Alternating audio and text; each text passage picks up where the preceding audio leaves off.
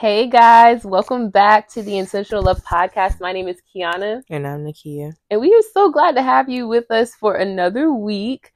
This week, we're going to be talking about time or timelines. And we're going to be coming out of the book of Luke. And it's going to be the first chapter, verse 5 through 25. I'm going to go ahead and start reading this. And then we're just going to go ahead and dive in and let's talk about it.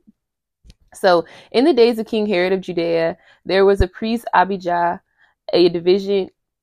division named Zachariah. His wife was from the daughters of Aaron, and her name was Elizabeth. Both were righteous in God's sight, living without blame according to all the commandments and requirements of the Lord. But they had no children because Elizabeth could not conceive, and both of them were well along in years. When his division was on duty, he was serving as a priest before God. It happened that he was chosen by lot, according to the custom of the priesthood, to enter the sanctuary of the Lord and burn incense. At the hour of incense, the whole assembly of the people were praying outside. An angel of the Lord appeared to him, standing to the right of the altar of incense. When Zacharias saw him, he was terrified and overcome with fear. But the angel said to him, "Do not be afraid, Zachariah, because your prayer has been heard. Your wife Elizabeth will bear you a son, and you will name him John. There will be joy and delight for you, and many will rejoice at his birth. For he will be great in the sight of the Lord, and will never drink wine or beer. He will be filled with the Holy Spirit while still in his mother's womb. He will turn many of the children of Israel to the Lord their God, and he will go before him in the spirit and power of Elijah, to turn their hearts of fathers to their children, and the disobedient to the understanding of the righteous, and to make ready for the Lord and prepared people." Zacharias said to the angel, "How can I be sure this will happen? I'm an old man now, and my wife is also well along in years." Then the angel said, "I am Gabriel. I stand in the very presence of God. It was he who sent me to bring you this good news, but now since you didn't believe what I said, you will be silent and unable to speak until the child is born. For my words will certainly be fulfilled at the proper time." Meanwhile, the people were waiting for Zachariah to come out of the sanctuary, wondering why he was taking so long. When he finally did come out, he couldn't speak to them. Then they realized from his gesture and his silence that he must have seen a vision in the sanctuary. When Zachariah's week of service in the temple was over, he returned home. Soon afterward, his wife Elizabeth became pregnant and went into seclusion for 5 months. "How kind the Lord is," she exclaimed. "He has taken away my disgrace from having no children." All right, cool beans. So when we're talking about this with regards to time, another story that I kind of want to reference as well that I'm going to go into in a little bit later is Sarah and Abraham. But what I wanted to point out in this particular story is how when God gives people a promise, it's almost as if we expect it to come to pass immediately. Now, don't get me wrong, there are some circumstances where God will give us the promise and it'll come to pass like that. Like it'll be super fast and super quick.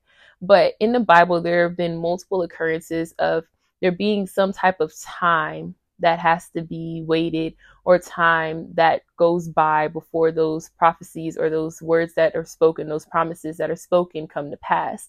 And so in this story, I found it interesting because, it was similar to Sarah and Abraham, how they were like older, they had struggle conceiving, and Zachariah is like instantly, he's like, how is this going to happen? And I found it interesting how the angel was just like, "You're just going to shut up. We're just going to shut you up because you're doing too much, and your doubt can kill your promise." And so when you just think about that or just try to unpack that a little bit more, it's interesting because a lot of times when God gives us a promise, our first initial response, and I feel like because we're sometimes carnal minded, we always want to think about how we can do it in the physical, not in the spiritual. And so we're quick to be like, "Oh, well, there's no way that that's even possible." But here it even is talking about like how God doesn't do the possible, he does the impossible. And I think that just shows like his power. He kind of just flexes his power in that type of way. But it's just crazy because so many of us, we have that time period where we're like, we want it to happen now. We don't want to have to necessarily wait for the promise. But in that promise, or in that time period of waiting, God is preparing that promise and making sure that it can be come to pass at its fullest, potential, I guess is a way to say it. Mm-hmm. But I do want to go ahead and run over to Genesis chapter 18, verse, hold on, let me get there. I'm sorry. Genesis chapter 18, and it's going to be verse 9 that I kind of put heavy emphasis on. But just to give a little context, the Lord had appeared to Abraham in chapter 18. And while he was sitting in the entrance of a tent in the heat of the day, he looked up, and then he saw 3 men standing near him. And when he saw them, he ran from the entrance of the tent to meet them and bowed down to the ground. And he said, "My Lord, if I have found favor with you, please do not go past your servant. Let a little water be brought, that you may wash your feet and rest under the tree. I will bring a bit of bread so that you may strengthen yourselves. This is why you have passed your servant's way. Later you can continue on." "Yes," they replied, "do as you have said." So Abraham returns to the tent, and he tells Sarah, like, quick, need some bread. I need 3 loaves, basically. And then he runs and he gets his servant to prepare the calf, and he goes back to get ready to serve them. And they ate under the tree. So when they're eating and stuff like that, the 3 men, or the 3 visitors, they ask Abraham, "Where's your wife Sarah?" And he's like, "She's in the tent." So this is where I'm going to start picking up, basically. So in verse 9, it says, "Where's your wife Sarah?" They asked him. "There in the tent," he answered. "The Lord said, I will certainly come back to you in about a year's time, and your wife Sarah will have a son." Now Sarah was listening at the entrance of the tent behind him. Abraham and Sarah were old and getting on in years. Sarah had passed the age of childbearing, so she laughed to herself, "After I'm worn out, my Lord is old, will I have delight?" But the Lord asked Abraham, "Why did Sarah laugh, saying, 'Can I really have a baby when I'm old?' Is anything impossible for the Lord? At this appointed time, I will come back to you. In about a year, she will have a son." Sarah denied it. "I did not laugh," she said, because she was afraid. But he replied, "No, you did laugh." So in this story, it's almost similar to the doubt that Zechariah was having when it came to the promise was being spoken about having a child in their old age. And so Sarah, she's like, her initial response is like, "I've been praying for a kid all this time, and I have yet to have one. And now that I'm old, wrinkled up, I can't even have kids physically. It looks like I can't even have kids," because at that time, she's probably already like well into menopause and all the things. So, her reproductive organs and stuff may not be up to par. And so she's probably like, "How is the Lord going to bless me with a kid? That don't even make sense." Instantly thinking from a carnal perspective, not a spiritual perspective. But she also was just thinking about all this time that she had been praying for this and it not come to pass. And so in that time, I'm sure it was filled with nothing but doubt, because she wasn't seeing it manifest in the time that she felt it should have manifested. There's a scripture. Can you look it up real quick for me, Kia, so you can read it? It's going to be Isaiah 60 and 22. But in this time, she is probably just sitting here just thinking of 1,001 ways of how this man could possibly wrong. But then when you skip a little further, I think everybody kind of knows the story. She ends up actually getting pregnant within the year's time that the Lord had spoke or whatnot, and ends up conceiving and giving birth to Isaac. And it says that the Lord came. This is Genesis 21. It says the Lord came to Sarah as he had said, and the Lord did for Sarah what he had promised. Sarah became pregnant and bore a son to Abraham in his old age, at the appointed time God had told him. Abraham named his son who was born to him, the one Sarah bore to him, Isaac. So I really just want to put emphasis on at the verse 2, 21 verse 2, where it says, "At the appointed time God had told him." So, Kia, you have that other scripture for me? Mm-hmm. Go ahead and read it for me, babes. Isaiah 60, verse 22. "The smallest family will become 1,000 people, and the tiniest group will become a mighty nation. At the right time, I, the Lord, will make it happen. So when we're talking about time, I think it's so important to realize that we're not on our timetable. We're on God's timetable. And so when we're looking at scripture and we see how people are getting the answers to the promises that God has given them, but not in the time that they wanted it to, it's easy for like a lot of emotions to kind of come into play that, whether it be doubt, it be disappointments. But the thing about it that we have to understand is that we don't operate on our own timetable. I remember being in college and things like that. When I graduated high school, I was like, yeah, I'm going to go to college. I'm going to graduate from college. I'm going to go straight into a job making the money that I want to make. I'm going to be able to buy a house. I'm going to be able to buy the car that I want. I'm going to be able to do this in that order. I'm going to get married. I'm going to have my kids. And I had set this whole timeline in set it in play, right? And so in my head, that was the plan. And I know that there's like a quote where it's like, if you want to make God laugh, tell him your plans. And I found that there's so many young men and young women, or just people, not even necessarily young men and young women, but just people, that we have these plans that we have set for ourselves that we want on a certain timeline. And when they don't happen, we get disappointed, we get frustrated, we get angry, and we get hurt. And we want to necessarily, I don't want to say we always blame God, but I feel like we kind of get frustrated with God because it's like, why are you not making these things happen? This is the perfect time for this to happen. But like that scripture says, you still have it pulled up here, where it says, when the time is right, I, the Lord, will make it happen. God has perfect timing. So he knows when things need to happen or how certain things need to play out for you to be able to be in a position where you can genuinely receive what it is that he has promised or what it is that he's doing in your life. And sometimes we want to play God and we want to think that we know what's best for ourselves, when truly we need to learn to trust God's timing, because he knows what's best for us. It's all according to his time, not ours. And so going back to just that point that God is making in Genesis 22 or 21 verse 2, where it says, at the appointed time God had told him. So God spoke and gave him the time that it was going to be done. But sometimes there are situations where God doesn't give us a timeline. He doesn't always give us a timeline for when things are going to come to pass.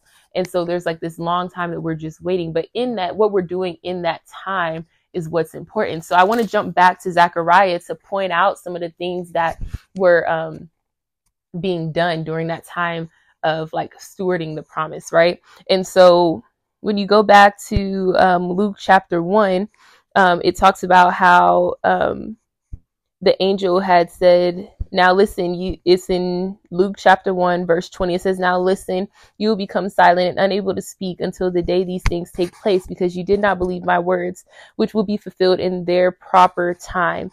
So once again, going back, putting emphasis on in their proper time, when God's timing is right, there's nothing that we can say, do to negotiate, debate, or change. When God's timing is right, it's always right, it's always on point. But in this scripture is basically showing how his mouth could have been more detrimental to the promise than he realized, because the angel had to shut his mouth. So could you imagine what damage his mouth could have done to the promise if he was not silenced when the promise was given? Because the way that I read this scripture, in order for God to be silencing you for 9 months, because your people are pregnant for 9 months, which is even before 9 months a little bit, because she didn't conceive until he came back from his appointed time.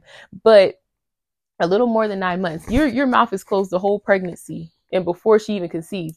That tells me that there was some power behind your words, which is a whole nother thing that we can go on a whole, tangent about, but I'm gonna keep it very minimal. But there's power behind your words, and we have to be mindful of what we are saying when we are given promises of God, because we have the power with our mouth to kill the promises in their infancy. And that's very a dangerous place to be.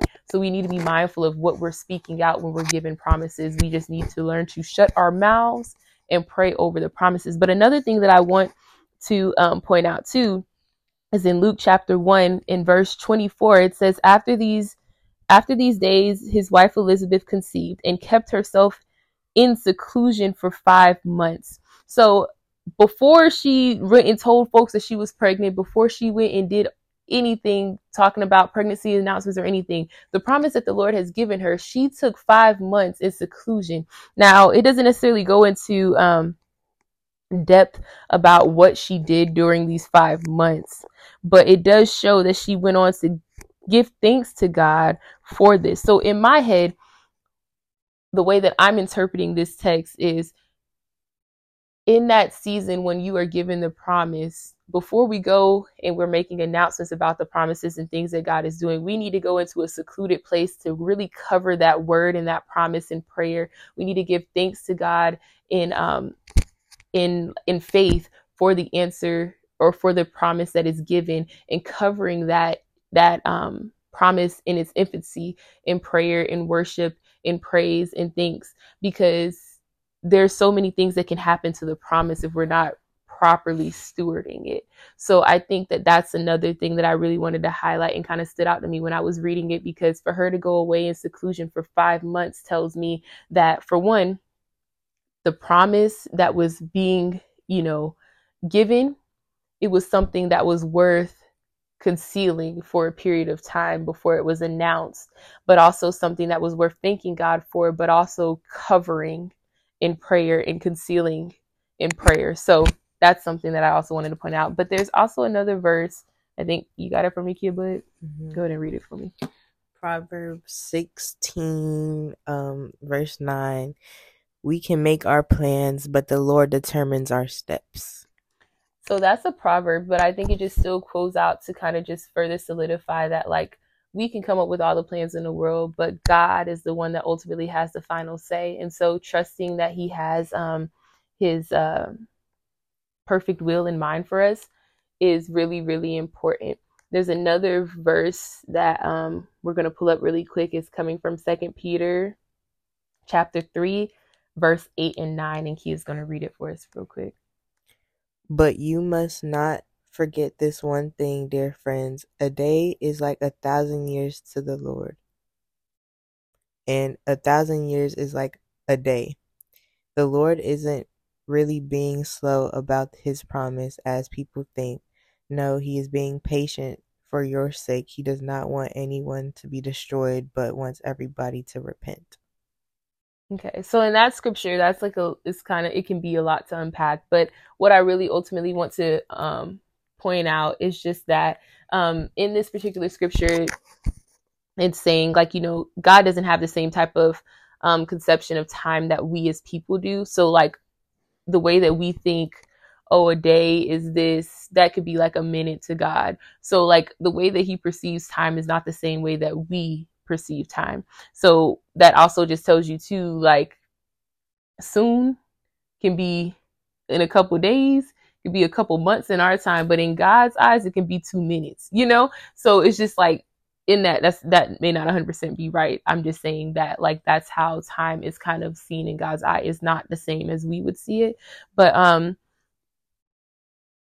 another thing that I really wanted to point out is the verse 9 of this. It says, the Lord isn't really being slow about his promise, as some people think, because I think it's easy for some of us to think in our carnal minds that God is just delaying us, or just being slow about, or dragging his feet about moving on behalf of the things that he's given us. But that's not necessarily the case, because sometimes that it says, no, he is being patient for your sake, because sometimes we get the promise, but we have to be prepared to receive the promise. And sometimes there's a learning curve or a period where he has to prepare us to be able to truly be able to receive and handle properly what it is that he's giving us. Because a lot of us, if we're being honest, I know, like, we talk about the lottery a lot. We're always like, oh, I need to play the lottery. No, we don't play the lottery, but we, in our heads, we're always like, oh, we need to play the lottery. We need to play the lottery.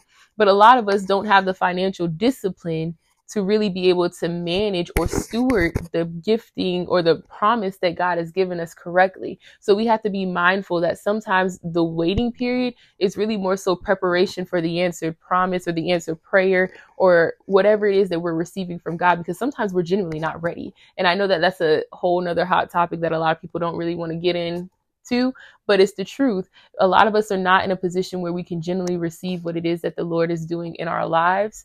And so there is going to be some time that has to be taken for us to genuinely be able to receive it.